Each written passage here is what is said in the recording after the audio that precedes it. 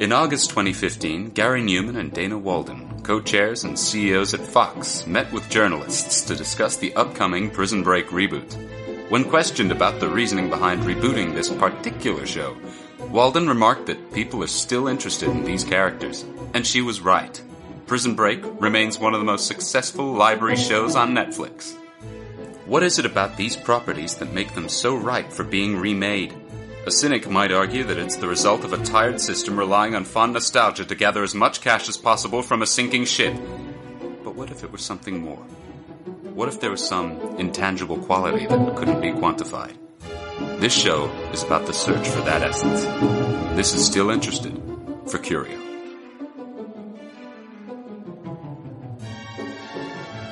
Welcome back to Still Interested. I guess if you listened to the first one, you're a big fan of Point Break. As big a fan of Point Break as we are. I am, as always, Ben McAllister. I am Jackson Newsted, and joining us is a special guest. A very special guest. Hello, I'm Eli Melvin. A beautiful man, very close to all of our hearts and souls. And he's decided to stick around with us and watch the remake of Point Break. I am still interested in what you guys do, having listened to the first one. For what it's worth, given that we will be discussing pretty much stuff that is covered in episode 1, you might want to check that one out first if you haven't. Probably a good idea. Yeah. I mean, unless you're just like a really big fan of the 2015 Point Break, as I want to get this out of the way, I unironically am. We're going to say some things about this film probably over the next little while. I just want to point out, I do really enjoy this movie. Is that a spoiler warning? Yes. Spoilers. Well, I mean, yeah, spoilers, people. I think, yeah. This is an entire spoiler warning for the whole podcast, essentially. Yes. We're going to be dealing in nothing but spoilers. Yes, I mean, this should just be called Spoilers, the podcast, because all we do is, like, literally recap a movie, so, yeah. There's some Game of Thrones Season 8 spoilers in here, so watch out. Yeah. I'm going to drop them. You'll hear me wink every time I drop one. Yeah, and some Season 9 spoilers. Yeah, hey-o. I've managed to dig those up. I've spoken to Dave and Dan. Dave and Dan. Yeah, you know. I've got the hot off the presses. Yeah, that's good stuff. The hot Season 9 spoilers. So here we are, Point Break, 2015, directed by, does one have the name? Ericson Core. What a name. The perfect name for this film. It is great. Like, when I read that, I was like, my god, like, Ericson Core sounds like the genre of film this is. This is Ericson Core. Yeah. Yes, that's perfect, dude. That is so ideal. Okay, I guess let's just jump right into it with no further ado. It even sounds like product placement. Ericsson Core, doesn't it? Yeah. It's a big part of 2015. I mean, Yeah, that's right. and product placement, a big part of this film. Yeah, We'll probably get into it, but these motherfuckers won't stop talking about sponsorship the entire fucking film. It's very now. Oh, it's very happening. Jesus. It's very 2015. The Go silent beginning. Jump scare. Like, Yeah, it was silent. Motorbikes. Yeah, I guess it is kind of a jump scare. We get this, like, establishing shot of these sand dunes, I guess. It's like Spine Canyon, I think. who could say? Some dude? canyon that has the word spine in it. Yeah, Yeah. something spooky. Yeah. And, Foreboding. Yeah, and then we just get that sweet sound of, that all of us motor enthusiasts will know as Yes. the grunt of a dirt bike. Starting off. All of us that you'll find down the Kwinana Motorplex on a Sunday, rev heads as they call us down there, listening to the dirt bikes revving up. That's exactly right. First difference, Utah is now blonde and beautiful. Okay. This man, we're just jumping straight into it. Like, this man, it's a bit of a tune-up, I think, for a 2015 audience. Oh, it's a definite tune-up, and as we're going to get to later, he's fucking jacked.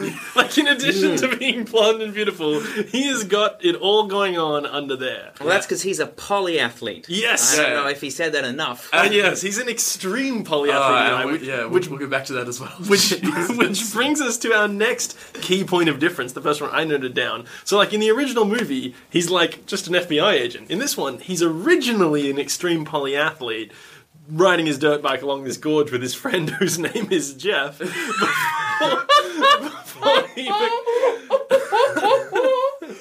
Before he becomes an extreme polyathlete, yes. Jeff, So, to get to the money shot, basically, Utah and his mate Jeff are riding their dirt bikes along this canyon. They've got helicopters following them. They're, like, extreme polyathletes. They've got GoPros on their motorbikes. They're, like, a lot of conversation about, like, doing it for their sponsors and that sort of thing. The whole thing, I meant this sequence, but the whole film is essentially like a Red Bull wet dream. Yeah, essentially. yeah. Well, you say Red Bull. Monster. Exactly. I believe. I'm sorry. He's wearing that Monster logo right on his jacket. It was right there on the bikes. It was everywhere. Yeah. The important thing is that Jeff dies following Utah over this last jump that he makes, like from one bit of the canyon onto this pillar of rock.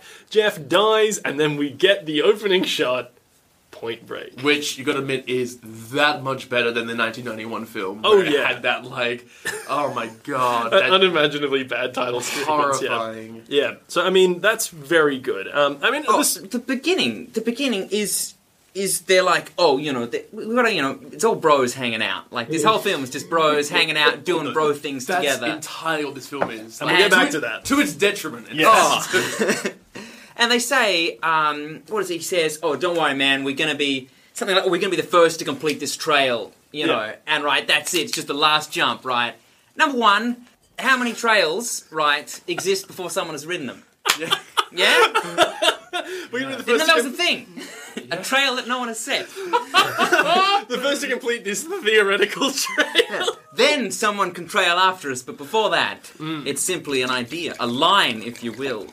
Also, what track finishes on a random mesa disconnected to the rest of a canyon? A pillar of rock. That's yes. a good Yeah. point, actually, because Jeff dies because this track ends in this jump off this cliff to land on this little plateau, sort of thing, this little island out there.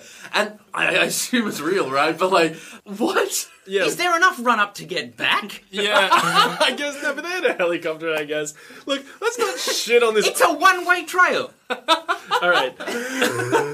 But, I mean, like, okay, sure. So, like, as far as, you know, nature is concerned, if you end up on this little mountain, you probably are getting back. But they've got helicopters and shit coming to get them. It's It's not- is concerned. Yeah. It's not that big of... That was in the blueprint. Yeah. People, no, that's your pride. Yeah. You're stuck here now. As far as, yeah, look, it's one of the better parts of this movie. I mean, the stunts generally, and that is something Yes. we spoke about in the earlier episode. Is like these hot stunts being very remakeable, and they listen. yes, they've hit amped it. it up. They've amped it up crazy. They and- didn't just remake it. Yeah. Oh. They improved it. These, and dare I say, hot, wet stunts, as we'll come to later. They're extremely wet, and it's all happening. So we next jump into Utah crushing the shooting drills again in a classic Yes. throwback I loved this. to the opening film. This was so good. It was a direct throwback to the next thing we see, or the first thing we see, I guess, in the original Point Break. Johnny Utah nailing the heads of these paper targets. 100% accuracy. He never misses. He's an unstoppable killing machine. I guess the one thing we sort of like the vibe we get out of this, like there's a whole FBI training course sort of thing. But as Utah is sitting down with an anonymous boss who Yes. is going to crop up again and again, whose name we literally never heard the entire film. I guess we should go with Hieronymus Boss. Hieronymus Boss. Hieronymus Boss. Yes. Not bad. That's the name of this character. But this Utah, he's a little more clean cut. In fact, he insists that his name is Brigham, not Utah, and that Utah was just a nickname given to him by his dumb friends in high school. Yeah.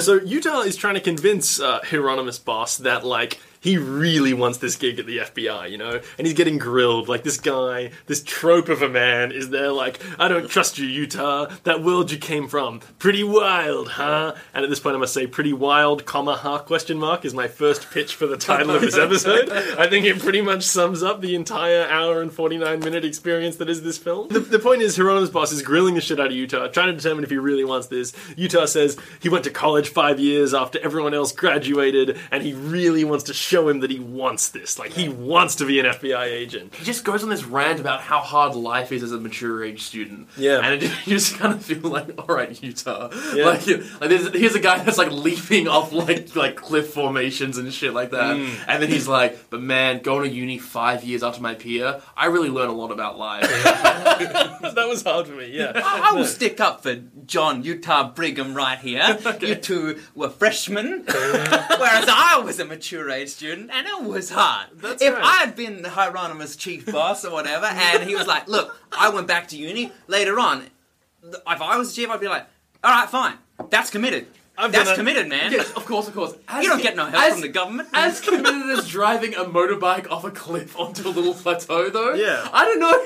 I mean, hey, I don't know. So the next thing that happens is, in order to convince Hieronymus Boss that he really wants this job with the FBI, he takes him to this briefing that's going on, where we hear, and I quote, "This is what chaos looks like." And we get the probably best throwback to the original film. We have a bunch of guys wearing president masks, robbing some diamond sorting factory of $100 million worth of diamonds. These are some, like, terrorist criminal guys who are on, like, the 100th story of a building. They steal all these diamonds. They see police interference on the ground, so they drive their motorbikes out a window and parachute down into the street, as if that is somehow a superior escape mechanism. But anyway, this is what they do. Well, there's also a really hot pop culture update, because the presidents these times, or at least the two we see, is George W. Bush with a mission accomplished sign, and Barack Obama with a yes we can, because so good. It's funny at this time, It's really, really topical, you know? As opposed to, what was it, like, Reagan, Nixon, and Clinton? No, Reagan, Nixon, Carter. Jimmy Carter, Yeah. The farmer. And then, we only got three left. Kennedy? I don't know. FDR. Someone who didn't impact history that much, clearly. Wow. Did you say Kennedy? Yeah, wow. Kennedy's like, No, because I said Kennedy, and you're like, so I'm like, well, it's not him. Then Well, it might have been Kennedy, I don't know. We're finally getting Lyndon into, Johnson. finally getting into Eli's true agenda, shitting on the memory of John F. Kennedy. That's why he agreed to come on this show. He just wanted to get all of his dirt out there about JFK. So... personally, it's something I love, because, like, as this is happening, we sort of, like, get a jump through to these perps doing their next crime, which is them, like, hopping onto this plane and, like, cutting the tethers of these huge bundles of cash and then letting it rain down over these impoverished peoples and that sort of thing. But there is something about these, like, anti-heroes, like, skydiving through a field of falling money. Yeah. That I can just imagine dude. the screenwriters in the room just, like, all simultaneously orgasming. Yeah, no, And just be it like, was- we've done it. This is it. It was highly cinematic. Before we jump into that, I just want to say I'm nominating Hieronymus Boss as my first nominee for MVP here because of this line that he managed to deliver without a single shred of irony in his voice. A combination of things. One, him saying they didn't anticipate a group of people with a particular set of skills, managing to, like, not lose it at that incredibly oblique reference to Taken. Gotta get your head on that football. Yeah, exactly. And then also, the what kind of people are we dealing with here that he delivers with the straightest face? But you're right. Heroes diving through the money. Very good. The money lands in some little town in Mexico, I guess. And Utah hears about that. He hears that the perps jumped out of a plane and then they disappeared without a trace. And now they're looking for the bodies.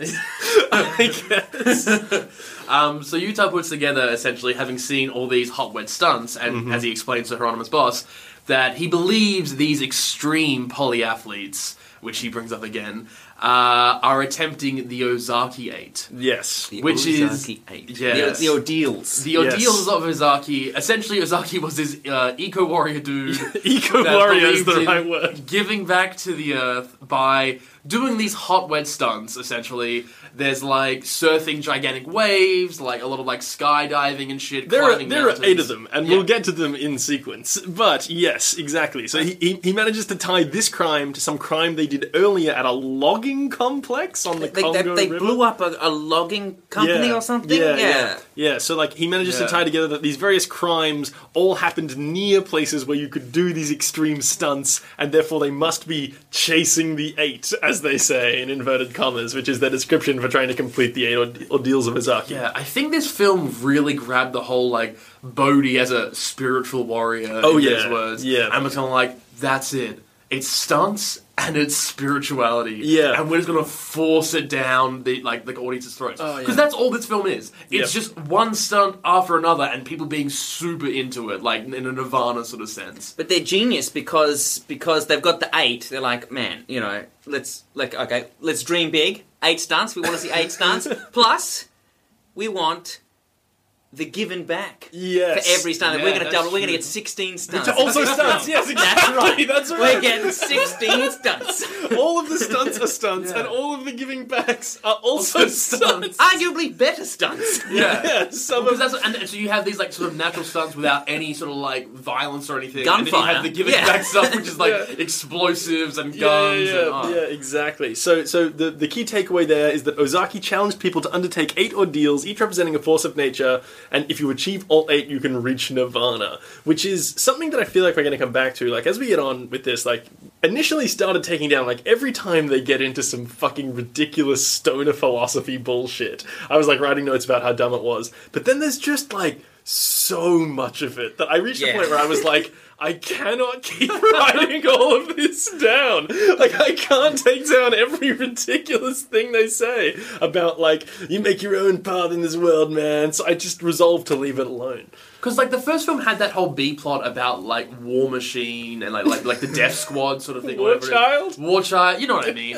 But my point is, the other film had other stuff going on. Like this film is like, there's only really one target the entire time, and because it's just stunts. There's an A story which is all stunts, and that's it. I will say that I think this movie's stakes are infinitely higher than the original movie, which is about a guy tracking down a gang of surfers committing some bank robberies, which is probably one of the craziest premises for a movie ever imagined. I can't stress this enough. I very much enjoy this film. Like, I love watching this film. Yeah, it's a thing I'm very much a fan of. Next one we're going to is the next challenge that Utah believes they or ordeal they're going to try is the Life of Water. Yes, all the time. Once in a decade. Once in a decade waves. Utah pitches his theory to this room full of FBI people that are constantly being like, I got a plane to catch. But what are you talking about? Yeah. And it's this whole thing which we'll probably come back to, but just like anonymous film chatter, which is this trope which drives me fucking insane. Here's one for you. Bit of trivia I picked up on. One of these like assistant directors of the FBI, original member of Bodhi's surf gang in the 1991 Point Break. Same actor. Hang on, let me dig it up. Which one? okay. Did he play Rosie, the Unstoppable Killing Machine? No, That's Tobias Beecher from Oz, man. Did he play Roach then? Hang on, let me look this up. I saw this on, like, because I looked up the first film. I was just reading through, like, the credits, so I made sure I knew. And it had, like, special notes. 2 of the gangs are in that FBI room. Whoa! Okay, because here's what's on the trivia. In the original 1991 film, James LaGrosse played Roach, one of the ex-presidents. In the remake, he plays an assistant director of the FBI. So there you go. One of these guys hanging out in this room. But apparently there's 2. They've already completed 3 of the challenges, 3 of the ordeals, Emerging Force, Birth of Sky, Awakening Earth. Utah is saying that they're about to go do number 4, which is Life of Water, with these once-in-a-decade waves off the coast of France. Nobody believes him, except for Hieronymus Boss. He's the only guy who thinks that he's a legit dude. And there we go. Yeah, he's sending him to France to meet Angelo Pappas. Who was played by my personal hero, Gary Busey. Yes. In the former film. But this time, they got a bit grimdark with it, and they're getting that Ray Winston goodness. None other than Ray Winston as Angelo Pappas in the remake. And this guy is just like a bad motherfucker. Like so Utah is good. mid-sentence, and Ray Winston's just like, get your shit, we're leaving. It's just like, alright? Like, this is like into the introduction. And like, because Gary Busey was a really, I think, inspirational figure in the first film. Oh yeah, and he was like kind of goofy and fun, and like he was kind of like out there agent with these crazy ideas. Too old for this shit. Yeah, and like yeah. Ray Winston is like, I will kill you. Yeah, exactly. They get out on a boat and they head out towards this break where these once-in-a-decade waves are occurring, and we get what is my favorite part of this movie. This, like, 3-minute montage of hot surf stunts set to gold by fucking... Gold on the Ceiling by the Black Keys. By the Black Keys, that's right. Honestly, maybe the best use of music in any creative property. It's I've ever seen. It's so good. I feel like that sequence would have been like, all right, we're remaking Point Break. So, Where's the surfing? yes, exactly, dude. Exactly, yeah. And well, we got a script, and then the producer's like, no. Where's the surfing? Yeah. We shoot the surfing first, and then we film the wrecks. All right? And so half the budget's in that shot. But it's true, and like, because this film is so much about beauty. Yeah. It's about like beautiful actors in beautiful places doing beautiful stunts, and this like summed up no better than this like 3 or 4 minute surfing montage of just people like eating it and like surfing, and people on yachts being like, woo! It's like, you're gonna get my gold. It's so good. Oh, it's so good. It's really good. During this awesome montage, which is another callback to the original film, I gotta say, one thing that we noted in the original movie was lots and lots of montages. Like, 2-hour movie, film. 25 minutes of montage. Jesus. They've definitely brought that back. This awesome montage, a cool, smoking, safe babe emerges. She makes her way out of a tube. I wonder if we'll see her later. The camera's focused in on her. Don't worry about that. We also get here some more anonymous film chatter from people on boats just yelling out like, oh, he can't do this and that sort of thing. Yeah. As Utah essentially like travels on in, and like Jack's snakes. yeah, Snakes his line. Yes. his line. The best set of the day's coming in, and Bodhi, a mysterious man, goes out for it. Utah goes out as well. And we just get these people on yachts being like, hey, he can't do that. Oh my god, he snaked him. And why is this a thing that happens? Like, I'm not sure, like, for example, in films like Rogue One, for example, you'll get to an important plot point and there'll be extras in the background being like, what is she saying? What? I don't get it. Yeah. And like, why are filmmakers now like, if the audience has any questions, we'll preempt them and get some random extra to yell them out, and that counts as good filmmaking. In It Fantastic Beasts, just like, kill them! Yeah, like, it's absurd, and it keeps happening, and it's the laziest fucking thing in the world. You never see these people again, and it's like, as soon as the audience is like, whoa, is Utah jumping in that guy's wave? There's some dude, like, on this, boat being like, hey, he's jumping on that guy's wave! Like, it's absurd. As Utah is, like, surfing away, this extreme polyathlete, him and Bodhi, I guess, are going, like, head-to-head, and Utah bites it. Oh. Like, he gets, like, dropped down in this crunching 80-foot wave, essentially. He eats wake. Oh, yeah, he eats wake. Oh, God. Thank Such you. a hard phrase to get my head around. I'm a surf boy now. Okay, I know all very about good. surfing. I learned it all Very from Point Break. I believe the term's wipeout. Hey! Where you Yes. fall off a surfboard into a wave. So we see someone dive in after Utah, grab him, and like essentially bring him up. Utah wakes up shirtless on this. He wasn't shirtless before, was he? So in rescuing him, They've removed his shirt. Clearly undressed him somewhat. Yes, so he wakes up on this boat. He's waking up surrounded by who we later learn is Bodhi and his crew of boys. Just shirtless. Just hanging out on a boat, like boys do. Yeah. In the original movie, when Johnny Utah eats it under a wave, Tyler saves him and then teaches him how to surf. They've literally replaced the romantic subplot with a bromance between, like, Utah There ain't no time and for Bodhi. chicks in this film, man. Well, there is. There's precisely 4 minutes for chicks in this film, and that'll come later. Samsara. Yeah, Is the girl Samsara- who was surfing before Yeah, we meet. Samsara. Is Yeah. she the only featured female in this film? Yes, she is. She's also the replacement for Tyler, which, as we said, we'll definitely come back to this. In the One of the original movie- FBI directors is a woman and has a line. Yes, But a line. apart from that, I Yes. think that's the only woman who Yeah. speaks in the Although, to film. be fair, she was the one that's like, I've got a plane to catch, which is the most... Why am I listening to this? Yeah, exactly.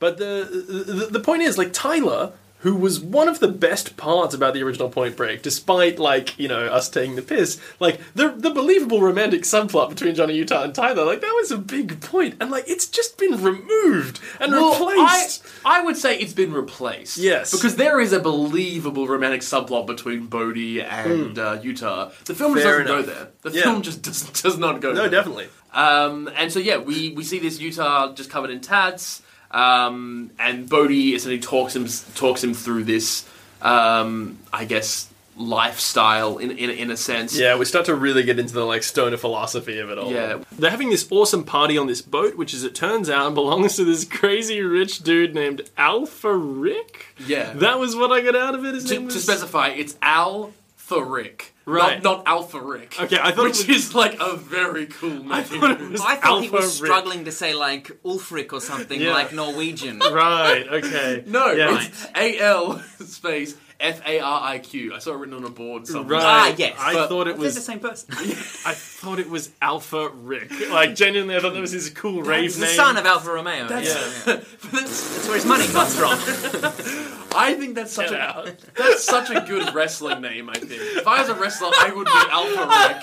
Are you kidding me? Like, that's such a good name. Alpha Rick. Yeah, anyways, he's this rich dude, he owns the boat, and I guess he, like, employs Bodhi and his boys to travel around chasing the eight. He sponsors them. Yes, we don't really know much about these details yet. We'll get more of them later. But the important thing is there's a highly sexy party going on. We get a hot cut of Angelo Pappas in the mix. Ray Winston In said- his words, a hot piece of ass. Yeah, exactly. Like, Exactly. Just like, why are you making Ray Winston say this? He was in The Departed.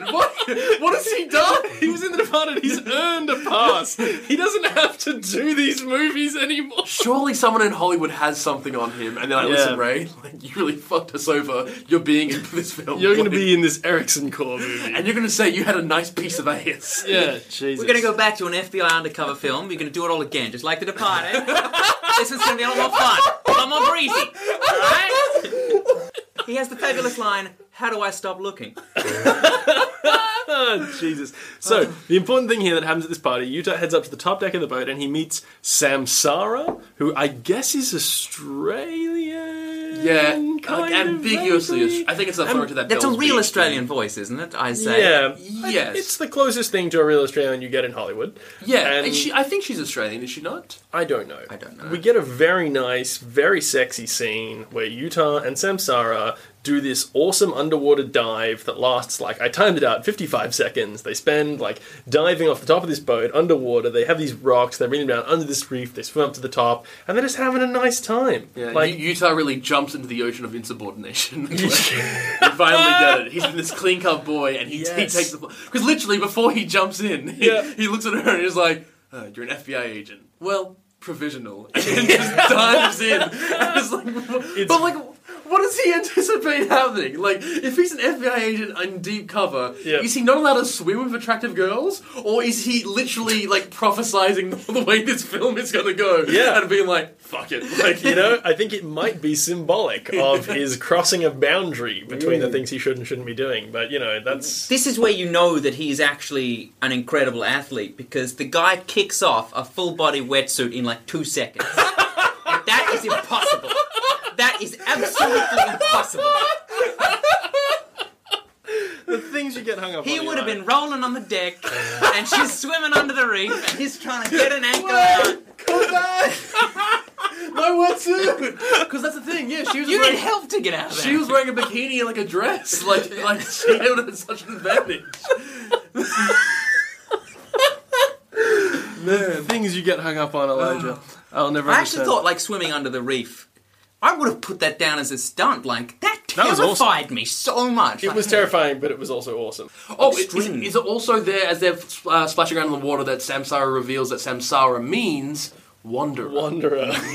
If that isn't the single character note for this role, then I don't know what is. It's literally like someone was like, what's a new title we can market? Someone find a translation for wanderer that works as a name. Samsara? Cool, great, we've got it. Cut it, print it. Forget it, yeah. Like, on the description of the character, when the actresses were showing up to read, it said Samsara-Wanderer. That was all they had to go on. But, you mentioned earlier insubordination, Jackson. One of our points of high remakeability, so I guess they get a pass mark on that. They do. Utah is doing some insubordination. If you can call it insubordination. I'll hit on this later. Yeah, like, it's he's pretty not weak. as insubordinate as Keanu Reeves' Utah, sitting in John C. McGinley's office being like, caught my first tube, bro, it was sick. Well, I mean, Keanu didn't even really follow the script, and that's really insubordination, like, as an actor to a director. The truest form of insubordination, yes. Utah was originally clean cut, but they had to recut it for old Keanu. It is also worth mentioning, like, how much this film feels like a music video. Because Yes. it's literally... I also wrote that down. Yeah. There's just so many tunes and just, like, long Cinematics. establishing shots of places and people generally underwater or floating Beautiful, through the air. sexy people. Yeah. Everyone's drinking in moderation. Everyone's healthy. Yeah. Yeah, everyone's healthy and sexy and great. They're drinking Heineken, as far as I could tell. Yeah, well, I mean... subtly drinking Heineken. Label to camera. Yeah. So we get Utah waking up after like splashing around with Samsara. Oh, man. And Bodhi has just been watching him sleep He's just staring at him. for an indeterminate amount of Just time. watching him sleep. Enough time to go get one of those little, like, you know, those little mocha pots that like Yeah. you like make a little coffee with. I literally wrote down, like, this is the point at which I was like, okay, so they've just done away with the romance angle between, like, Tyler, now Samsara, and Utah. And it's all about that Bodhi, like, Utah relationship, which was a big part of the movie. Like, don't get me wrong, but it was always more of, like, a brotherhood thing. I feel like this, like, I'm gonna watch you sleep and make you coffee in the morning is very, like, there's something going on here. Well, I feel like the second best thing about the film, like the first film, was the relationship between Utah and Tyler. The first best thing was probably that long foot chase sort of thing, and then probably also like the skydiving stuff. And then they were like, oh no, why don't we just like take the second and then incorporate it into the first, which is stunts, and only dudes can do the stunts. So Yeah. we're all dudes all the time. Like The only person who competently surfs the giant wave is Samsara. And she is allowed to do zero of the rest of the stunts. That's Yeah. right. The most we see of her is bouldering. Like, yeah, coming literally up later on, they go and do this awesome stunt, and she's just there climbing a big rock, Yeah. and just like, woo, I did it. So, alright, to move on from this scene, they fucking hang out on the boat for a bit, I guess, and Bodhi gives him shit, says he knows Johnny from when he was an extreme polyathlete, says he has more balls than talent, which is another title pitch from me. I'm saying more balls than talent, Yeah, it's not potential bad. quote for the title. That Utah lacks fear, but what he saw it on the wave was not a lack of fear, it was a lack of respect, and he showed no beauty.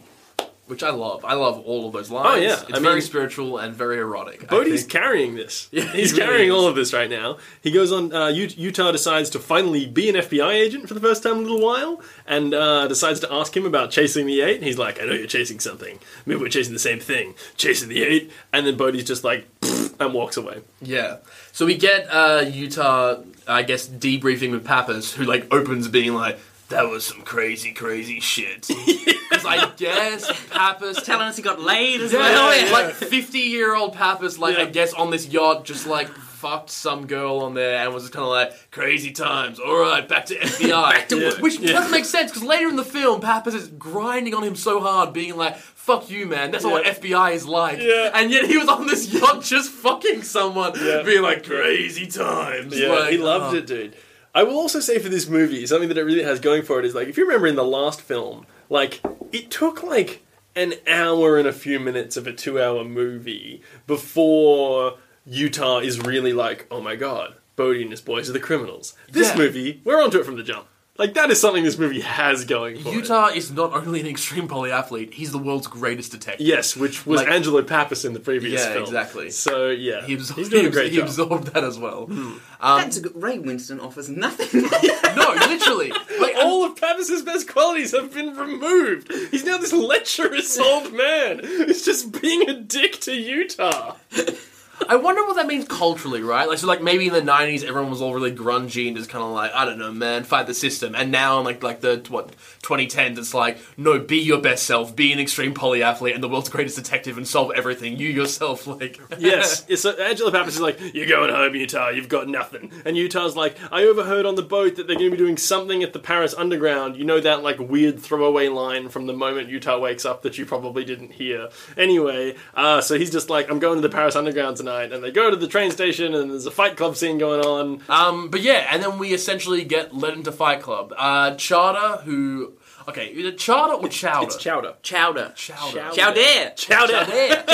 Chowder. Chowder, who was on the yacht, part of Bodhi's crew, sort of like talks to the doorman and lets Utah actually head in. Says something about like he's already done something stupid, as a real classic throwback to him eating wake. Yeah. On the a few days ago. Did I say that right? Am I a surfer now? Jackson, it's more like eat and wake, bro. Oh, okay, You sorry. gotta hit those syllables. Well, I tried. The point is that Utah heads down into this underground station. Roach is just like beating the shit out of this dude, and then for some reason it's now Bodhi and Utah. Utah's kind of like, I just came to watch, and then Dude. he's like, you're in it. He Like, knows, like, out of nowhere. There's no words exchanged. He walks up to Bodhi and just drops his jacket. And they just know they're gonna fight. And they just get into it. They're just beating the tar out of one another. And somehow, this trained FBI agent gets beaten up by this random dude who likes to do hot stunts on a surfboard. Anyway, so he's sitting there all dejected, and then Bodhi comes over and offers him some of that good kind green kush, and Dude, the kindest flower. he takes one hit of that delicious I've green never flower. seen a film talk around two guys sharing a spliff like that. Like, we ain't gonna name anything, we're not gonna physically suggest anything, but it's as if they're both tapping their nose and winking. And Utah's just like, that's pretty decent stuff. And then what Bodhi's like, there are a few things I won't compromise on. And it's like, alright. This and my Jack Daniels.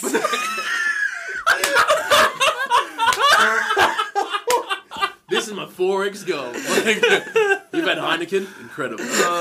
But like, the thing is, it always has a precedent for every time he's smoking now. Is he just constantly getting blazed? Because you see him in the film, like, he's like smokes a fair bit, but like, if he's like, I Is won't it compromise on... Yeah. Yeah. Like, I don't think he's punching darts. Like, I reckon he's just getting blazed. That's a great question. We see Pappas talking to Hieronymus Boss, being like, "No, he's out. He'll probably be on the next boat back out of here." And then he gets a text, and he looks down, and he's like, "Oh shit!" And it just says, "I'm in." No phone number, no name, entirely Yeah. blank. Just I'm in. Yeah. So the next of the Ozaki 8 is trial number 5, Life of Wind. Yeah, we as we get everyone like getting prepped and ready to go, Bodhi's talking about some more spiritual bullshit, and poor Roach, this actor, my god, this Conor McGregor motherfucker, utters the line, "This is the point where you break."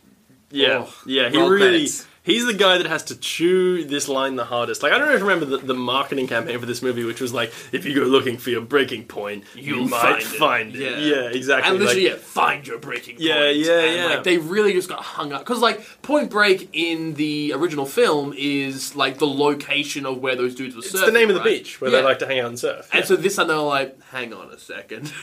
Instead of it being a beach in California, it's literally about finding your breaking point as a human being. It's an idea, and we know how this film feels about ideas, which is something we'll come back to in maybe the most bunk philosophy I've ever heard in my entire life.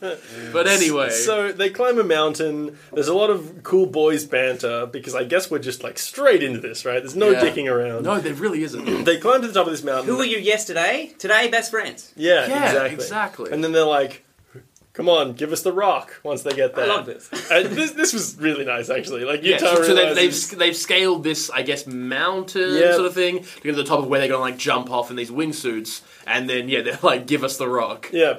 And Utah realizes he's got this rock in his backpack, and he's like, you fucking dicks. And it was just a nice friendly prank that the boys played on each other. Where they put a rock in his boys having a bag, laugh. just a couple of lads just hanging out. I'm pretty sure one of them literally says, great work. Yeah. Which, yeah. I'm not sure if that's to Utah for making it up there with the rock, or they're just, like, a big fan of pranks, and they're like, fucking great work. Dude, nice prank, dude. Dude, he never saw it coming. Yeah. Never took his bag. Idiot. We got him. Bro fist. Yeah, exactly. So then... I mean, fucking hell. They did bro fist. Yeah, they did. Yeah, I think they actually did first. So Bodhi drops the rock off the mountain, and he gets his Roach to time This how annoyed long the the shit out rock of me. takes to hit the ground, right? The second he hears the rock hitting the ground, he's like, stop. And the guy stops his watch, and it's like 6 seconds. It's like, I refuse to believe that, like, they've got helicopters, and they've got all this crazy gear, but they can't get a fucking, like, $30 laser rangefinder from Bunnings and just, like, point it at the ground and be like, well, that's how far it is. Well, not even that. Like, he should have just been like, well, the mountain's this many meters high. That means it's going to take this long. Not to mention, they're not falling at the same rate as a rock because they're wearing wingsuits. They're generating lift the entire way they go down. But hey, anyway, I guess to raise the stakes, like, Yeah, you 6 gotta. seconds to live or die. 6 seconds to fly or die. This is where I thought you'd have the line that really should be the title, which is, of course, jump off a mountain and reach Nirvana. That's not bad. I think that just sums up this whole film. Yeah, that's true. You know what? I That mean, actually really does. that is quite good. Put that in the running. So we next see, these guys jump off a mountain to reach Nirvana, and they with these sweet wingsuits. Another hot stunt scene. Holy hell, I It's so love good. these stunts so much. Oh, it's so good. Say what you will about the script, I think there's a lot of negatives you can point that way, but the stunts in this film are like They're impeccable. beautiful. This scene is amazing. Yeah. And it's real, isn't it? That ain't CGI. Somebody must have done the wingsuit. I reckon, yeah. Do you boys think that these stunts are real? Do you think they're practical stunts? I mean, obviously the actors aren't doing them, and obviously when we get to free climbing Angel Falls, Venezuela, no one's actually doing that. But the question is, like, wingsuiting. Did they get actual wingsuiting footage? I think so. That looked real to me. Dude, Yeah. just Mr. Core shot Point Break in 11 countries across 4 continents using actual extreme sports stars in astonishing action sequences. Stuntmen were sparingly employed. So, like, the majority of the stunts are practical stunts. I thought Awesome. I thought when I said stuntmen were sparingly used, that these are the actors doing it. And I was like, The extras, man. You will jump off this cliff. yeah, the same guys that had the anonymous chatter earlier on. They really earned their place in the So, film. shout out to New York Times. This is a New York Times article called The Extreme Stunts of Point Break from December 2015. In the wingsuit scene, they brought in Jeb Corliss, a professional skydiver, to help coordinate the scene and handpick wingsuit athletes to perform it. So there you Fuck go. yeah. Real wingsuiters doing this. Fucking tight. Apparently, they took 60 jumps to film the stuff that was used in the scene, and they're traveling over 100 miles an hour. Now They don't die, and they're so happy about it. Dude. That they touch and hug and scream. It's beautiful. They just yell. They just yell. They land, Primal. they land on the ground, they're just like... And like, because part of you, like, part of me is like literally, it's just 4 dudes being like, "We're still alive, baby. We did it," and they're just joyous, and it's really nice. It's real. It's and then the whole nice. scene that follows is so nice. Like, they go meet Samsara. She's just bouldering because that's what she does. She cooks, like, they've got dinner. Like, they all sit down, like, hold hands. yeah, Bodhi's just strolling around blazing it. Yeah. Just the entire time, just like puffing Oh, away. the Alpha Bodus, dude. The alpha rig. The Alpha Bodus. You gotta have him. And then they eat dinner together, and it's really That's nice. what, at first I was like, are they going to say grace? And they They literally have a were little like, prayer or something. they were like held hands and were like, "Welcome, Johnny. Let's eat." And then they just did that. Like, it was touching. Wait, also, what happened between 1991 and 2015? 9/11. Well, yes. Arguably a bigger event than what I was going to say.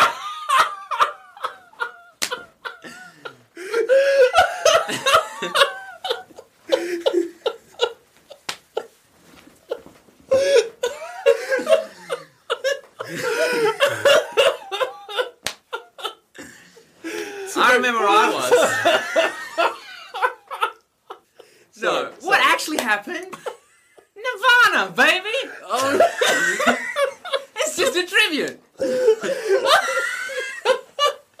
I'm sorry I jacked your sneeze on that. This movie has 5.3 stars on IMDb, and I think that tells you everything I know, you it's really need to rough. know So about. after the dinner, Bodhi and Utah sit on top of a mountain, and we hear about how Bodhi's mum was part American Indian, Yeah. which is why he's good on mountains. it's actually a part that we don't hear. Yeah. Because who He was says- ever in charge of sound recording at this moment? Yeah, they really goofed Goofed up a this little. one. Yeah. He's like, Literally- my mother banned him. Yeah. It's a really weird moment, particularly because it isn't prompted by Bodhi saying anything. Yeah. It's literally like they're sitting up on this mountain for a bit. Chuffing a spliff, dude. Yeah, chuffing a spliff and as they say. you know, kissing that kind flower. As the kids say. And just he just brings it up all of a sudden, and Bodhi, Out of nowhere. frankly, does not care. Doesn't react. Does not react at all. It is Does at not this react. point that I have noticed that they all have knuckle tattoos. Every single one of them has knuckle tattoos. Why do they have knuckle tattoos, and what do they say? We'll come back to this later, because it bothers me immensely that a deep cover FBI agent is allowed to have knuckle tattoos. Surely that is a huge fucking problem. If Quite he, a distinguishing feature. yeah, like if he ever wants to go deep cover anywhere other than in an extreme sports gang, they're gonna be like, "What's up with your knuckle tattoos, dude?" We also get here Utah bringing up the fact that Jeff was like a brother to him. We get a sweet throwback to Jeff because, like, remember that thing he feels hell bad about? He's bringing up to Bodhi. They're getting close. Can you feel this romance? Sorry, bromance. Yeah. But before you can really think about it, we're back into another sweet stunt. Immediately, we're Yeah. on to the next stunt. So, No, they that's move right on to Life of Ice, which is the next stunt, which is apparently extreme snowboarding down, again, uncharted trails that no one has been on before. They're on some mountain somewhere. I guess they've been airdropped in by some helicopter that Yeah. Alpha Rick bought them. But yeah, we get these guys like following Utah's line, going down this absurd like mountain sort of thing, off cliffs and that sort of thing. One of them flies off a cliff. Chowder just bites it. Chowder eats the powder. Fuck you. Chowder just dies. Yeah, But you don't even see it. Yeah, no, you see It's me like, really "Ah!" weird. Yeah, like the second before impact, they were like, we can't show this. it is startlingly reminiscent of the way Bodhi dies at the end of the original Point Break. Which is literally like, he's on a wave, there's some shitty low-res footage of him being like, ah, and then it just cuts away. It's like exactly what happens to Chowder here. So, moving right along, he's just dead now, I guess, and we get this scene that is like startlingly reminiscent of a scene from Game of Thrones where the Red Woman is lighting a funeral pyre, which I guess is probably highly illegal. Like, can you just like... You're not allowed to destroy a Can you corpse. just destroy a corpse without reporting Yeah. it to anyone? Like, surely you can't just do that. Real quickly though, back on Chowder, someone raised the question: can you not wear a parachute? Like, They were wearing backpacks. I thought they were parachutes. Yeah. Man, I guess, I don't know, you're falling off a mountain, like, there's lots of jagged rocks. You probably could wear one. I don't know if but it here's the would thing. really help. Okay, here's the thing. I'd rather have one than if not. if there's jagged rocks and maybe you'll fly into them, sure. If you don't have one, you're just gonna die. Like in a situation where you're like a parachute will help, a jagged rock is a bad thing, but not worse than nothing. You Yeah, know yeah. what I mean? You'd rather have one than not. Yeah. But to that same logic, Jackson, you'd rather always have a parachute than not, because you don't know if you're going to fall off something. Going back to Chowder, whose funeral pyre has become the centerpiece of another sick party. Yeah, an awesome party. DJ'd by none other than Steve Aoki. Fuck me, dude. Like, do you genuinely think that, like, someone at fucking WB was like, I know Steve Aoki. I bet I could get him to be in this movie. And they were like, all we have to do is give him a shot where someone says, hey, Steve! And then he gets to throw a cake in someone's face. I reckon no one knew Steve Aoki there, but I reckon they were like, hey, I know of the concept of Steve Aoki. All we have to do is give him a shot in this film where someone calls him Steve, and he'll do Jesus. Yeah, perhaps that was the case. It's Alpharic. Alpharic. Alpharic took the cake to the face. I thought that was cinematic masterpiece. All right. Really. I've written down something here at this point. So, like, we learned that, like, the boys actually hate Alpha Rick. They consider him, like, this, like, pretentious, pompous douchebag. They're like, he doesn't own these mountains. He doesn't own us. Like, we just use him, basically, for his Yeah. money. Right? This Use him guy... ironically. Exactly. This guy, Alpha Rick, is a caricature of decadence. He literally just exists to be a foil for their bullshit philosophy. The fucking thing where they, like, smash a cake in his face, man. He's just like, yeah! It's literally, like, the epitome of this, like, unattainable, unrelatable, like, absurd decadence that is portrayed by this fucking, like, European aristocracy. That they're trying to, like, be like, yeah, fuck this guy, right? It's all about Bodhi and his boys, you know? Well, he literally turns to like fucking Utah and says like, I can make you a hero or I can watch you die trying. Yeah, exactly. What? This is Warner Brothers. Yeah. They have other franchises. You Yeah. can always use a leg up. Yeah, Yeah. that's Live long enough to see ourselves become the villain. Yeah, that's true. yeah. It's cinema, isn't it? You know, we're not having you on the show anymore because you keep saying the funniest shit. You're going to detract from our personal brand. I'm excited for like 10 episodes on the track. No, like, look. well, I guess Eli has to be on all the MVP time. nomination. Eli, it's the me. random extra who walks past with the phone and goes, check out these dudes. Of them robbing the bank of like the 100 stories up, and you literally see Utah go, oh, the plot! Robberies! I forgot! Yeah, I hit on this point later where, like, so, like, he's...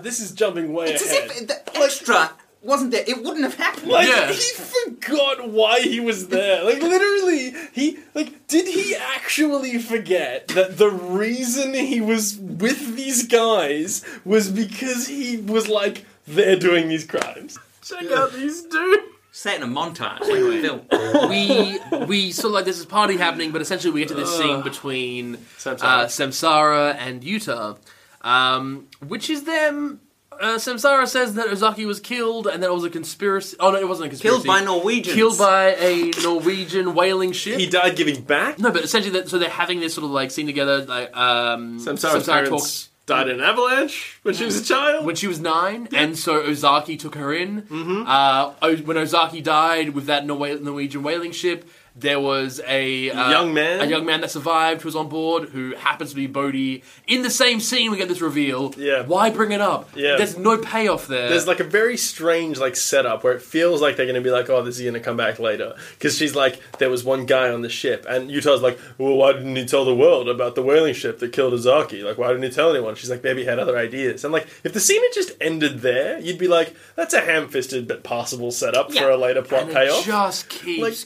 going. As it is, 45 seconds later, Utah's like, the young man was Bodhi, wasn't it? And it's literally like, wow. Alright, moving right along. So he bangs Samsara, because I guess that needs to happen for whatever reason. You know, she's a woman It happened in a film. in the first film, yeah. Right, despite the fact that, as we've already... Is he trying to lose the grief of what happened to Jeff?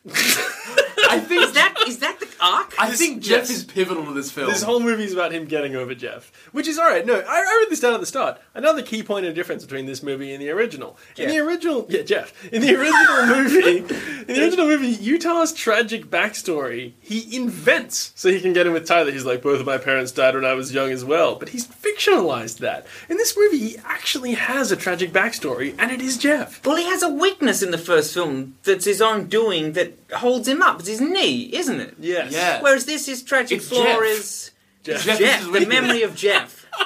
Man, can you imagine, like, in the climax of the scene, Bodhi's just like, Jeff, and he's like,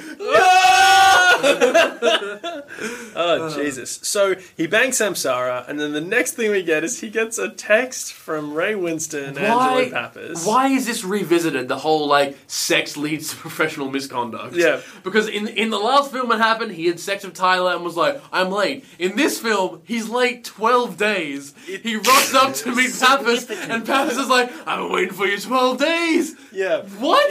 It's a very puritanical message that children's sex will always lead you to be late for work and your boss will be mad at you. But the point is, so this hits on something I'd been writing down a couple of times. You cannot be 12 days late for any job. Yeah, Any job at that ever point, on the planet, you cannot be 12 days late for and still have that job. You cannot be 2 days late with no contact. It's like, sorry I'm late. why did Ray Winston do this film? I think, again, we should really stress, what does someone have over him that he did this film? Why does he have to do this movie? Yes, he's gotten a pass. He doesn't have to do these shits anymore. Anyway. He did Crystal Skull. Come on. I was just waiting for him to say Jonesy. Yeah, he's the guy that turns coat like 8 times. Yeah, of course. I'm with the Russians. I'm not with the Russians, Jonesy. No, I'm with the Russians again. They're offering me treasure. All right, we're moving right along. Enough of the second worst. Ray Winston has the line of the film. Okay, hang on. Second worst? Indiana Jones film. Yes. What is your worst? Last Crusade. Dude. Oh, you can quote me on that.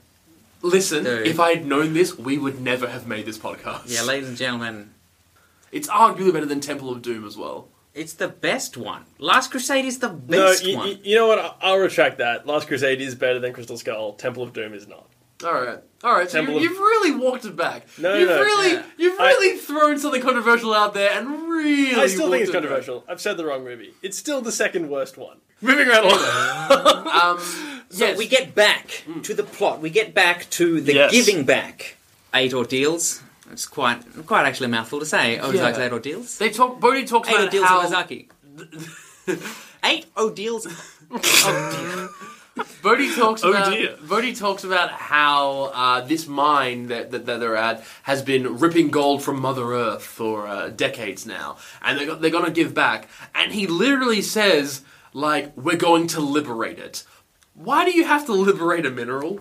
I think think that is like the wrong verb there. Yeah, Like the wrong verb usage. I don't think you liberate gold. You know what I mean? Like, Arguably, digging it out of the ground is liberating it. Yeah. It's locked up in there. Freeing it from its earthly shackles. Yeah, exactly. You dig it out of Mother Earth, it's liberated. Yeah. More so than it was when it was embedded in a rock. It's just like it just gives this romantic sense to be like, no, we're gonna blow up these trucks and the gold is gonna go back into the earth Yeah. and we're gonna liberate it. It's And like, that is important for some reason. what does Yeah. that mean? So what is important is that this is their first act of giving back for their aid with Johnny on board. Now they're giving back for Life of Ice, and it's just blowing up these gold trucks. So there's this cool truck chase scene. It's very cool. They're on the side of a mountain. They manage to stop this truck that has all this gold. Some weird fuckery goes on. I mean, we also They get, just outright murder a couple of people. Yeah. we also get Utah like complaining about this to Bodhi and being like, blow up a few trucks of gold and like that's your whole plan. And Bodhi turns to him and is like, do you have a better idea? Yeah. Do you have a better idea than blowing up trucks full of gold? Like, probably. Like any idea. Like, any of them. Like for your whole philosophy thing, anything makes more sense than that. Yeah. They just kill a couple of dudes. And they try to liberate the gold with controlled explosions. The exact thing that got it from the ground in the first place. Like, they destroy a mountain to put it back on top Yeah. of the gold. It's kind of feel like deja vu for the gold, right? Yeah. Going up, going down. Jesus. Yeah, the gold's like, we're free, we're in the back of a truck, we're on our way to be turned into electronics components to go in the new Intel processors. And then all of a sudden Bodhi shows up and he fucking knocks the top of a mountain down on top Gives of it. them the Samsung 7 treatment. Oh, that's very topical, Eli. Basically, there's some straight up murder. Bodhi has the controller for the explosives. Two of the guys take off. They parachute off the side of the mountain, I guess, because the Shit, parachute backpacks doesn't seem like a bad idea now. Yeah, you know what? I mean, Chowder, They learned would from still Chowder. be alive. They learned something. Chowder died for something. Oh shit! Imagine if they'd been like for Chowder, Yeah. like jumped off and like popped the parachute. That's character development. They've learned to have Fucking- parachute backpacks. I think the thing is, this is a very good film. People just don't know how to like experience it. Yeah, you know? yeah, like yeah. the fault's on the audience. I think Exactly. No, definitely, and that's true of every piece of cinema or theatre that you've ever criticised. Yeah, so, exactly. what happens next is Utah decides enough is enough. He picks up a stray gun and says, "Bodhi, FBI." This is Liberates a gun. He Liberates a gun. liberates a gun on the ground. Says, "Bodhi, I'm FBI. You have to stop with your criminal activities now because I'm going to arrest you for them."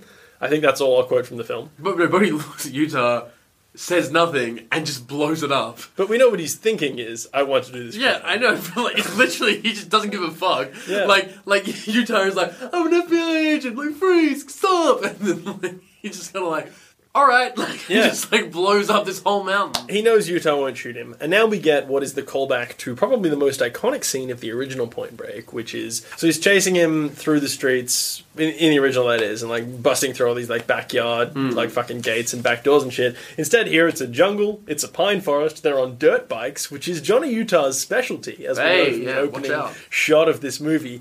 And we arrive at what is probably the most perplexing moment in the movie for me, which is they both stop their dirt bikes kind of atop a small ridge, and Utah says, "It was you the whole time." Which for me is like, you knew that. Yeah, Like, you didn't investigate any other leads. like, the whole reason you're here is because one of the first things that happens in the movie is you put together that this is the group doing the crimes. And then, over the last few days, they've told you they're doing the crimes. So, like, why is he here being like, "It was you guys the whole time"? Yeah. It makes very little sense. I mean, like, arguably the only time he can say that is when they're like, we're going to give back, we're going to blow up these trucks of gold. And then he's like, it was you the whole time.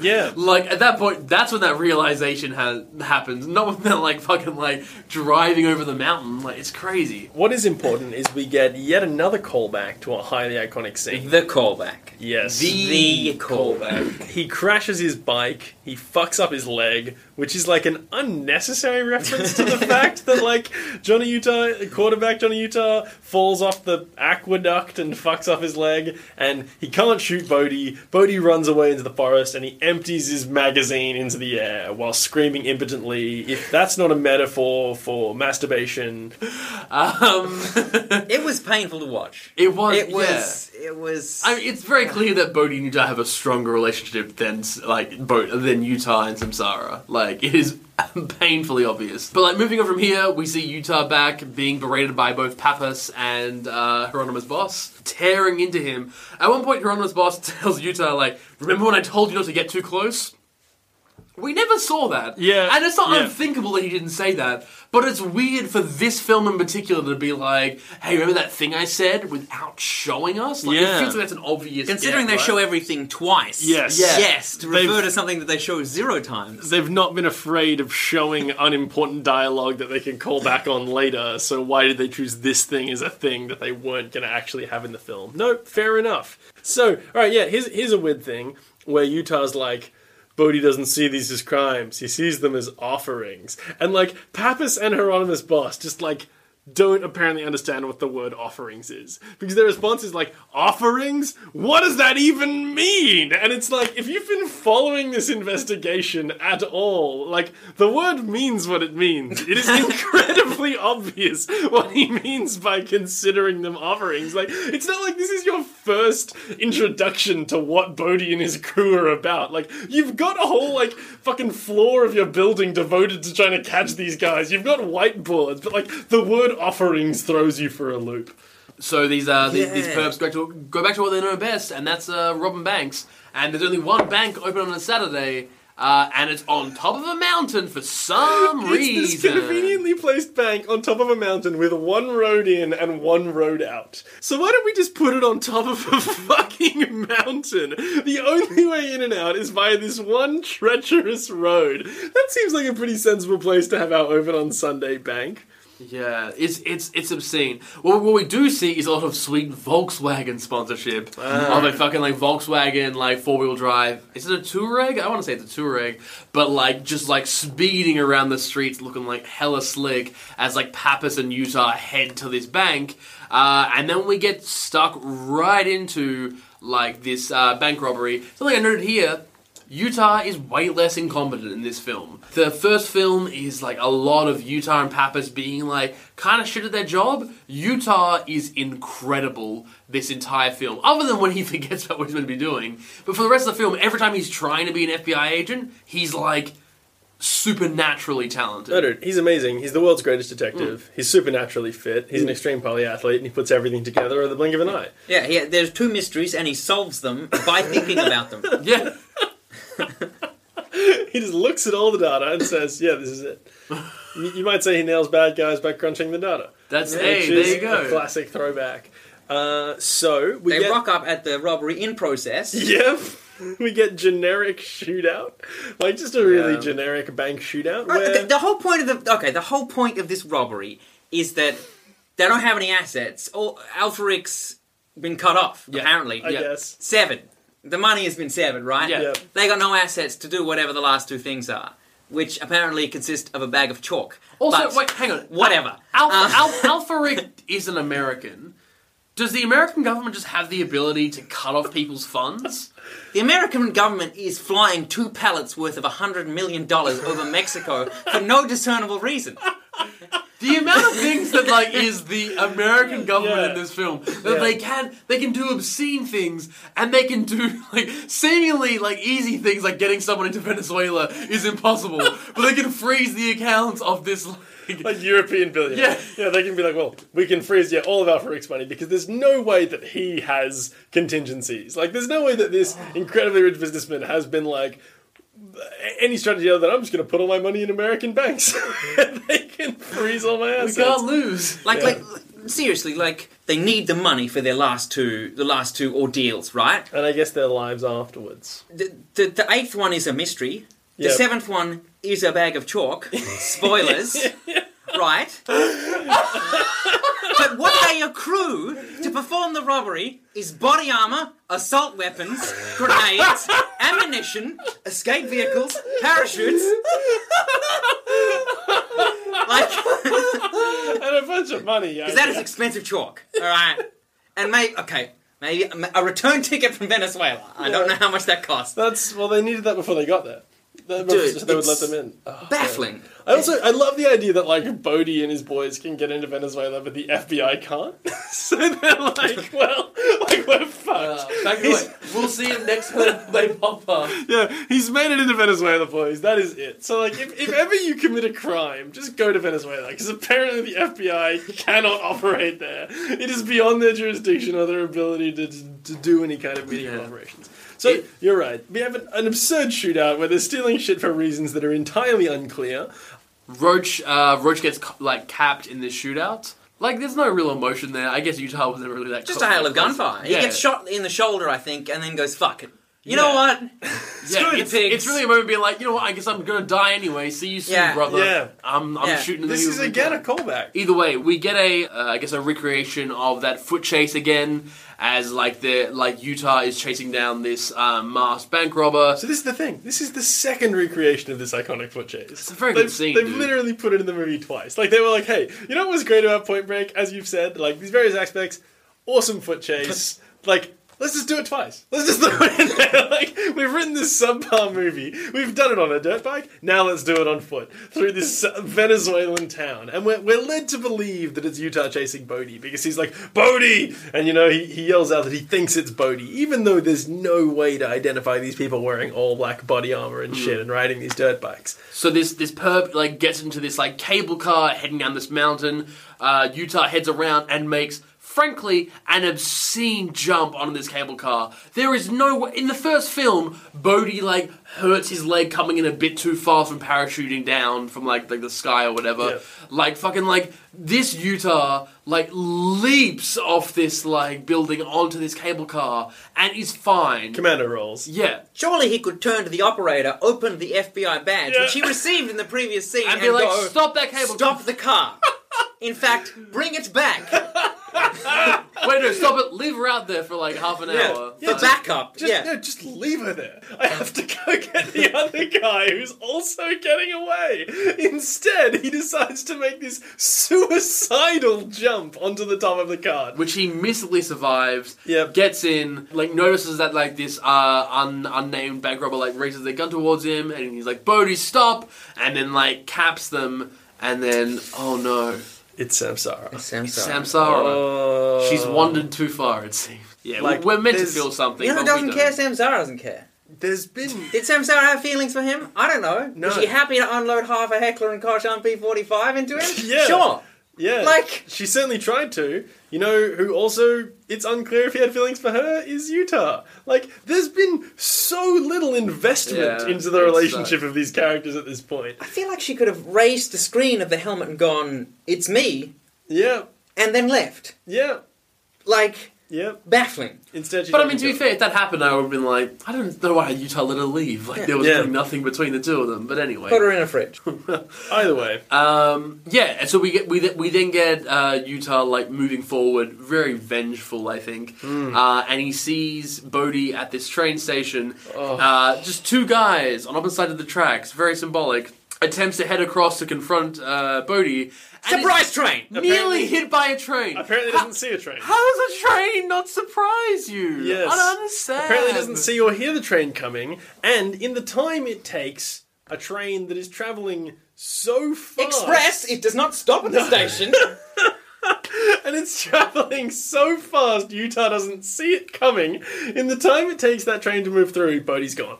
He's just gone. He's out of there. That 19-metre head start, uncatchable. Yeah, exactly. Well, we see him go back to like this FBI headquarters that they've set up, sort of thing, with Hieronymus Boss and Pappas. Pappas is like, there's finally a little bit of light, and so we get like Pappas being like, "You're right, kid," like just like finally not being a dick. Like This the is what I've entire film. noted down. Like, since when does Pappas care about Utah? Like, we've had none of that in this movie. In the original, like, you get their, like, buddy banter, like, they have moments at the start, and their relationship kind of develops as they're together. In this movie, all we've seen is Pappas being like, "Yeah, she's a real fine piece of ass," and like, "Oh, wait, you're shipping out tomorrow, and yeah, get your shit, we're on the boat." And then the next thing we see is like, "I fucking love you, man." Like, don't die on my time. Just I got your badge pressed early. out of nowhere. God. At this point, we get Ray Winston. I don't know how this made it through the cutting floor, because it is literally a shot of him getting uncomfortable having set too long and like grunt and have to stretch his legs. And if that doesn't make you shift in your seat at this point in a film that's been running a bit too long, I don't know what will. It is like, he could have looked at the camera and just done that and been like, been a while. Yeah. And that's 5 minutes of break to stand up, stretch your feet. Have popcorn, come back. I had a similar point. Like, why do we get this? Like, he's literally like grunting like an old man who's uncomfortable. It's got piles or something? Is that what it's meant to hint at? I don't know. Which is like 100% Ray Winston and not the Yeah, character of exactly. Angela Pappas. Like, you gotta wonder whether Ray Winston was like, hey, just film me doing this, it'll be great. Like, because he was like, I can provide a more compelling than half of the people in this film. I reckon they were still filming, and he had lines, and he was just like, he just stood up and started stretching down, like, I guess, alright, Ray, like, whatever. Yeah. I guess that's what we're going with. Maybe he has, like, terrible arthritis or something, and so just moving that much is a stunt in itself for him, and they're all like, he's doing it. He's moving like a normal person. Before we get to that, we have what is probably the most absurd point in this entire movie, which is Utah puts together that they've completed 6 of the 8 ordeals, and they've got 2 left. And where would that be taking place? So he realizes that the first 6 ordeals all go with gravity. They're all going down. And the last one, Master of 6 Lives, goes against gravity. So the only place it could be taking place is the only place the FBI doesn't have jurisdiction, which is Angel Falls, Venezuela. And apparently, the FBI cannot get a man into Venezuela because they're like, well, he's in Venezuela, he's out of reach, Utah, you've got to give it up. And then Hieronymus Boss is like, can you make it happen, Pappas? And like Ray Winston's sitting there like, yeah, it can be done. All that aside, they get into Venezuela. The thing I don't get is, like, as they're heading to Venezuela, like it's very much Utah is like, I have to do this, and like Hieronymus Boss is like, okay. Do the FBI have, like, this special thing where, like, if you're an agent and you want revenge, like, that's okay? Well, they call it the thin blue line or whatever it is. What is that? You're inside the force and then you're out. It's like that whole... Yeah. That's why cops wear cameras now? Yeah. Yeah, of course. Like, it's literally kind of like, the Hieronymus Boss is like, alright, well, Utah, you do want to get this guy back, so I guess we'll just send you and Pappas. And literally, like, in Venezuela, we see Pappas on this boat, Utah, like, gets ready to go, and Pappas is just, like, punching this dart and just whispers to himself, like, don't die, kid. I guess we have to invest a lot of taxpayer dollars in your personal quest for revenge through Venezuela against this guy. Yeah. But moving very quickly on, essentially the 7th challenge is this obscene free climbing challenge of like a rock climb up this cliff face. Angel Falls. This blew my mind. This was impressive. Yeah, it's awesome. Cinematography is great. All throughout this movie. We haven't hit it enough. The stunts are incredible. Yeah. It looks amazing. Hey, I'm just going to say it. Erickson Cole, he's a modern master of the camera. Like, I don't care who you are. Wow. The man Erickson knows Cole, he's a modern master of the camera. There you have it. That's my title. I would happily have him as DOP on any film, which he is, of course, on this film. Yeah, as well. I would maybe not have him as director, but as DOP. Of photography. Yeah. So that I can fly. So what happens is the last remaining interchangeable Bodie Boy number 2 doesn't want to climb the mountain. He's like, oh, this isn't my line. This is your thing, not mine. And then Utah shows up and they have to start climbing the mountain. He basically forces them up. So you've got Bodie, interchangeable boy number 2, Utah coming up the rear. And we reach a point where interchangeable boy number 2 can't get his handhold. He's got one hand on. It's this very tense scene. He's reaching into his chalk bag. He's got one hand in a handhold, and he's trying to reach the next one. And he spends, I'm going to say 22 seconds trying to get his next handhold before he decides, well, guess I'll just die, because it's too hard for me to reach the next handhold. Yeah. So he looks at Bodie and says, I'll see you later, brother, and just drops to his death. Smilingly accepts it. And like, in what scenario are you not like just... Not to mention he falls within like 2 or 3 meters of Utah. Surely if you're like, well, I'm going to die, I'll see if I can chip him off for you on the way down. Okay, like some actual like real life interjections of facts, right? So, all right, here we go. Maybe a week or 2 ago, I remember reading this story about this guy has finally free climbed this hell insane cliff face. People climb all the time with like guy ropes and everything, but this guy climbed this insane cliff face, like free climbed, and it was a huge deal because no one's ever done a climb like that before. And they interviewed him about it. He's like, yep, I trained for 4 years, climbing this same cliff face, up and down until I knew every handhold, everywhere like that I could do it. And then the actual climb took him a week, because he would climb a bit and then could not risk injuring his hands or anything, because there's no back down or anything. So he would hammer in a tent and spend the night on the mountain and then get out of his tent, hook it back on and climb the next thing. Which brings me to, like, the biggest point of this scene. One, it's wet. I don't know if you can climb rocks with algae up a giant waterfall. I don't know if that's possible. Yeah. It's fucking impressive if it is. I've definitely got down Bodhi and Utah are the two greatest climbers in human history. Of all time. Like, without a doubt, they've managed to achieve... Cancel the reboot of Spider-Man, because we become the candidates. we've already got our new Peter Parker. And it's just, oh my god. The second thing, is there a way down? No, if there is, Utah could just run up that track and wait for him at the top. And if there isn't, he can just sit at the bottom. Yeah. Because the only way back down is exactly the way he went up. Yeah. I mean, you're exactly right, but I think we're hitting on the notion that, you know, like, he's so involved in this philosophy of Bodhi and his boys, he wants to complete the 8 too. Because you got to remember, there's only a few of the 8 that Utah hasn't done. That's true. He's like halfway through, isn't he? He's over halfway he through. does have to base jump off Mount Everest. Yeah. That is one that he hasn't done. I think mean, it's like a big one. All right, yeah. We didn't hit on the fact that that is insane and impossible. But anyway, the point is, they get to the top. Bodhi Boy number 2 dies. Off screen, again, and then they had the confrontation on top of a waterfall. Well, you say confrontation, it's really just like two people yelling a little bit, and then like Bodhi just like steps back and dives off the back of this fucking cliff. He does a fugitive. He does a fugitive. Utah rushes ahead and tries to grab him and stop him, and they both fall down, and I guess in that sense both complete the act of ultimate faith, which is throwing yourself off the cliff after you've free climbed it. Amazing. The act of ultimate trust. The Ozaki 8.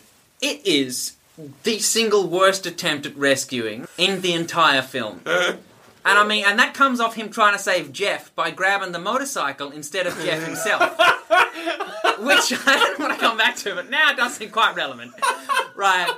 But no. Okay, so he doesn't even make contact with Bodhi, and he still goes off the cliff. He falls! He like tries to grab Bodhi and falls off the cliff! So regardless of whether he'd grabbed Bodhi in a very firm monkey grip and pulled him, he's just running off the cliff. Bodhi could have ducked and he'd go off the cliff himself.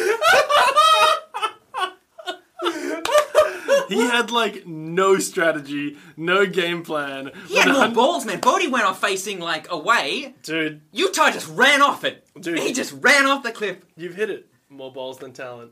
Oh. Bodhi said it the first time they met. This film. More balls than talent. We're right there. So yeah, we get to Utah essentially like washing up on the shore, and like Pappas like trying to comfort this guy. Bodhi's gotten away, and like Pappas is like, "Here, kid, I've had it express delivered to Venezuela, and let me tell you, it's hard to get anything into Venezuela." And it's Utah's FBI badge, like freshly printed, ready to go. He's no longer provisional. He's chosen his side. Mm-hmm. It's the FBI. Yeah. Baby. Yes. And then the next scene, also highly reminiscent, callback to the original movie. 17 months later. And we just see crashing waves and helicopter fucking blades beating on the air. And then there's fucking Utah in a full-on wetsuit dropping down out of this helicopter onto this little boat in the middle of the ocean. Standing on the boat, you bet it's Bodhi. What do we get? What do we get? We get by far the ugliest fucking scene in this whole film. For a film that we've gone on about how beautiful it is, this looks shit. This looks so damn CGI shit. It's amazing that it's in the film. Yeah. Like the fake storm and the fake waves, and Bodhi's a crab fisherman. It's baffling. I mean, the callback, it's a callback and it is forced and brutal. It looks terrible. I was just sitting there going, this looks terrible. And Bodhi... And he's a crab fisherman. So Utah's like, you're gonna die out here, I'm bringing you in, you got no PFD. That's personal flotation device for those of you who aren't boat boys. Honestly, I think more believable this time. This moment, like, as far as Utah Looks got... pretty unbelievable. Oh, it looks bad, but it has, like, the meaning behind it. Like, last time, there were all these, like, Australian cops and that sort of thing, and it was a whole thing. It was very bad. Now it's just kind of like, it's just Bodhi and Utah 1v1, and a helicopter, I guess. But, like, just being like, here's our philosophies, alright, go kill yourself on this wave. Bodhi actually managed to surf it for, like, an impressive amount of time. Dude, again, similar to the last one, Utah just leaves? Like, under what authority? He's just decided that this guy gets to live. Yeah, like, but there's, like, no one else there, and he's on a helicopter. other than the helicopter pilot. Yeah, but, like, he's in a helicopter. He's 160 miles from shore. Yeah. But, like, what's going to happen? He's on a The helicopter. helicopter pilot's going to say, he didn't even try to arrest him. We put him down on the boat, and then he just left. He just left the guy on the boat. That helicopter pilot is my MVP for the end of the film. Dude, he absolutely is. And I'd written that down before he even got a line, which thank God he did get. Because there's a helicopter pilot, right? He gets paid to fly into a hurricane. He flies a single guy in a wetsuit on a winch into a hurricane. What's out there? A crab fisherman, right? Lowers him down onto the boat. He has a 60-second exchange with the crab fisherman. Pulls him back up. And then the crab fisherman kills himself. That's his day.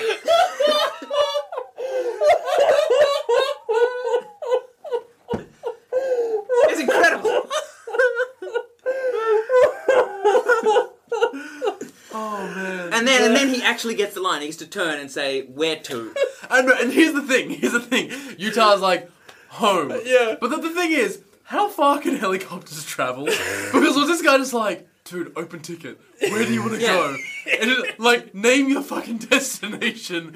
We'll go there. This helicopter, it can fly fucking anywhere, man. The guy also doesn't know where Utah's home is. Like, what is he trying to... Where does he want to go? Like, I can imagine it being like home, and the guy's like, okay, where is that? Yeah. Do you mean generally the United States? Yeah, Because, like anywhere inside US territory, or do you mean your Not to mention, house? like, or... the helicopter looks like a rescue helicopter. It's got a guy on a winch, like a frogman, like rescue diver. Yeah.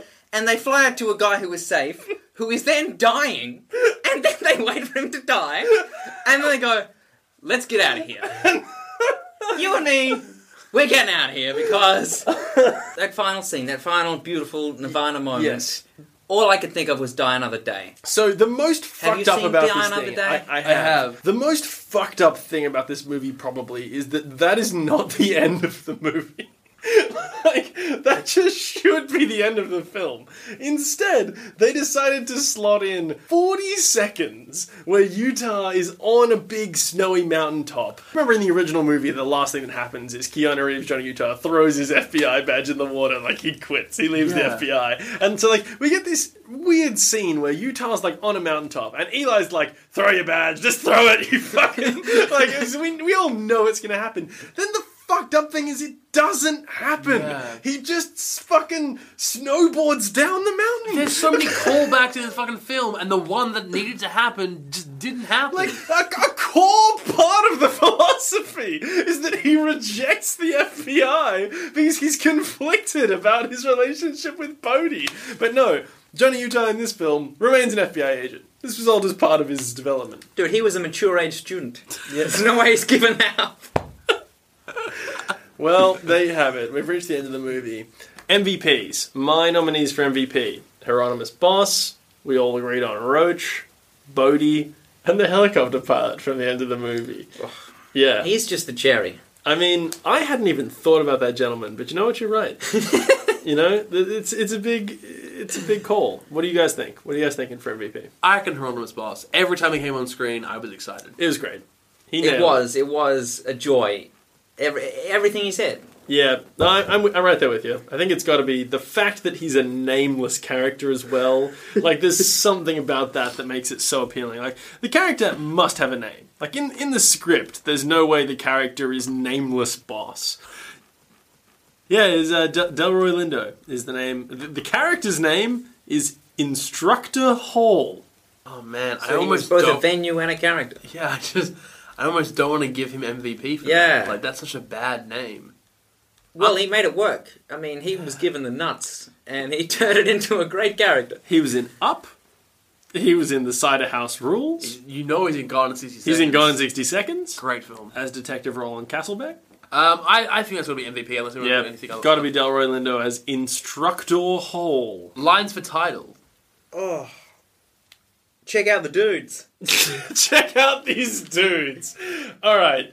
I'm very on board with check out these dudes as Yeah, the I think title. that's pretty good. Like Point Break 2015, check out these dudes. That's gotta be Because it. that literally was that was like the manifesto of this film. Yeah, like plot takes a backseat to hot stunts. Is nothing but checking out these dudes. I'm very on board with that. Remakeability. Okay, so at this point, I would say things they've hit and nailed. Stunts. Obviously stunts. I mean, right? amazing, incredible. The stunts were the Some of best part about the film. Some of the best stunts I've ever seen. Some of the best stunts I've ever seen. Definitely the best part about the movie. Insubordination. Yeah. I would say, if anything, he's actually like the most valuable member of the FBI. Yeah. Like Utah does things that are unthinkable, really. He's Like, also highly capable. yeah, highly capable. I would say they've gone a different route, but like I still liked it. I liked Utah in this one. No, I think he's a better Utah. He's a better Utah and he's more likable than Keanu Reeves' Yeah. Utah. Probably because of his lack of insubordination.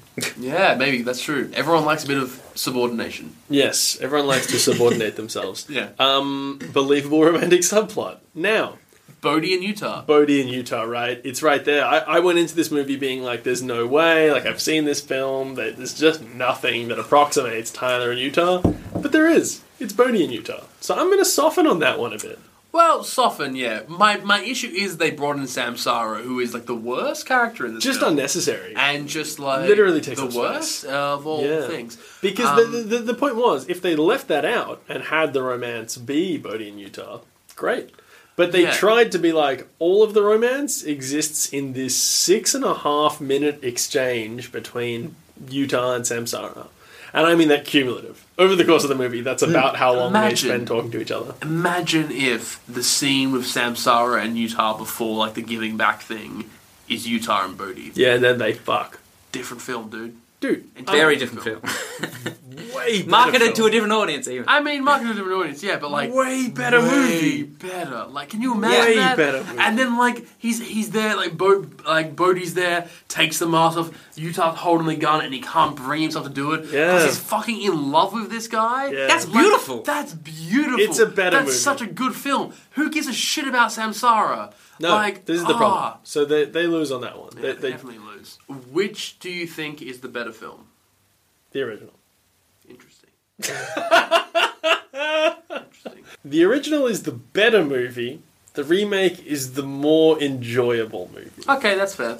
No, that's very fair. Like, Because the best part of the first film is what they've taken for the whole film of this. You know what I mean? There's no substance to this remake. It's all the best part of the first film without any trimmings. it's literally just non-stop 16 stunts. If you could, like, capture, like, the spirit of the first film, if you were to say, we're going to remake this film, who could replace that cast, really? The truth is, you can't, right? Nobody could do a better job. And so that's who they got. A whole bunch of nobodies. A bunch of people who I've never seen before acting in a large opening Hollywood film. They pulled Ray Winston. Come They on. Ray did Winston, pull yeah. Ray Winston. And also That's true. Aaron Sparks, Delroy Lindo. And also Delroy Lindo. I mean, you can't... Two actors I love. Yeah. Are in films that I love. Yeah. Well, here's the thing. Do you think that the world has gained something from this remake having been made? Yes, I'm going to jump in here because I want to describe to you this new film and how Okay. I feel this really speaks to a modern audience. all right? good. Okay. Instead of surfers, right, what we've got a group of Extreme polyathletes. extreme polyathletes, right, who are a group of young men, all male, of course, bonded together, right, trying to kind of find their way in this world, but they don't really play by the rules, right? And they all had this like shared belief in something, in some sort of afterlife, and they're basically willing to die for extreme events, right, and be at peace with that. Because as a result for these extreme events. they think it'll bring them something. Because they think it will bring them something. Bring them some sort of peace.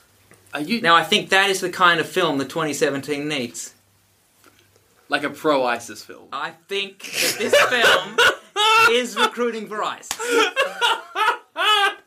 About halfway through this film, I was watching it and going, oh my god. Yeah, it's very Mad Max in that sense, right? You know, like the notion of like, deliver yourself, your body and spirit for the greater good. Yeah. Like literally... This film was just about ISIS. It's more than ideas, it's about actioning those ideas. Yes. And there is no cost too great. Dreamcasting. Of Pappas? Yeah. Ray Winston? Oh, yeah. Okay, go. Who does it better? Gary Busey. Yeah, I mean, Barry Goosey. The inimitable Barry Goosey. Alan Rickman. Ian McShane. Alan Rickman and Ian. Oh, Alan get them Rickman. both in. Alan Rickman. One is Instructor Hall. Yes, Alan Rickman as Pappas, Ian McShane as Utah. I love it. I would watch that film. I mean, Yeah, a very mature age student. and Dane Cook as Robbie. You say Dane Cook? Yeah. Dane Cook's in the movie. He's playing Robbie. Ian McShane as Utah in a No Country for Old Men kind of vibe, as he can't quite keep up with the extremism. Yes. No, that's it. And that's Bodhi's it. young. No. Javier Bardem. Yes. As Bodhi. Bodhi. It's Bodhi. That's what it Javier was. Bardem. That was my really good pull. Javier Bardem as Bodhi. Yeah. Imagine that. Yeah, that's, Imagine that. that's the best of all possible timelines. Yeah, that's Javier the best Bardem one. as Bodhi. You're Imagine right there. that. Oh, God. And talk about that philosophy because you know he'd nail it. Tommy Lee Jones as Angelo Pappas. Yes. And And Josh Brolin Josh as Brolin. Utah. Josh Brolin as Utah.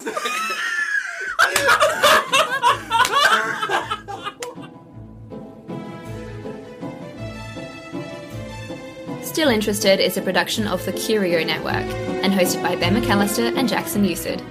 We are produced by me, Grace Chappell. Editing by Jackson Usid. Theme music is Anitra's Dance, composed by Edward Grieg. You can follow us on Facebook and Twitter at Curio Network and at SI Curio Show. From the whole team at Curio, we would like to thank you. The response we've received since launch has been terrific, and it means the world to us to know that you're enjoying our content. We'd love to hear from you if you've got thoughts about the show, so find us on Facebook or Twitter.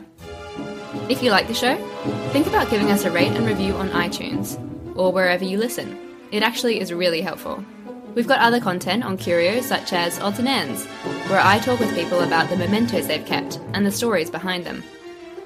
Or How to Win Loot and Influence Dragons, where we play D&D. Seriously, it's a lot of fun. Check it all out at curionetwork.com. We'll see you in 2 weeks.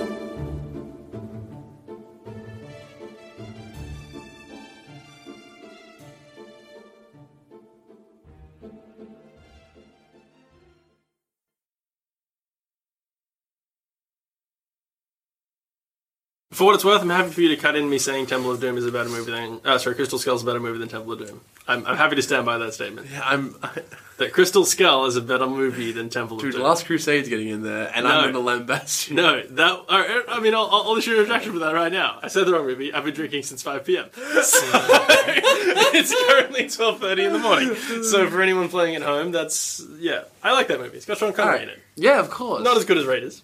No. Better than Crystal Skull. Yeah.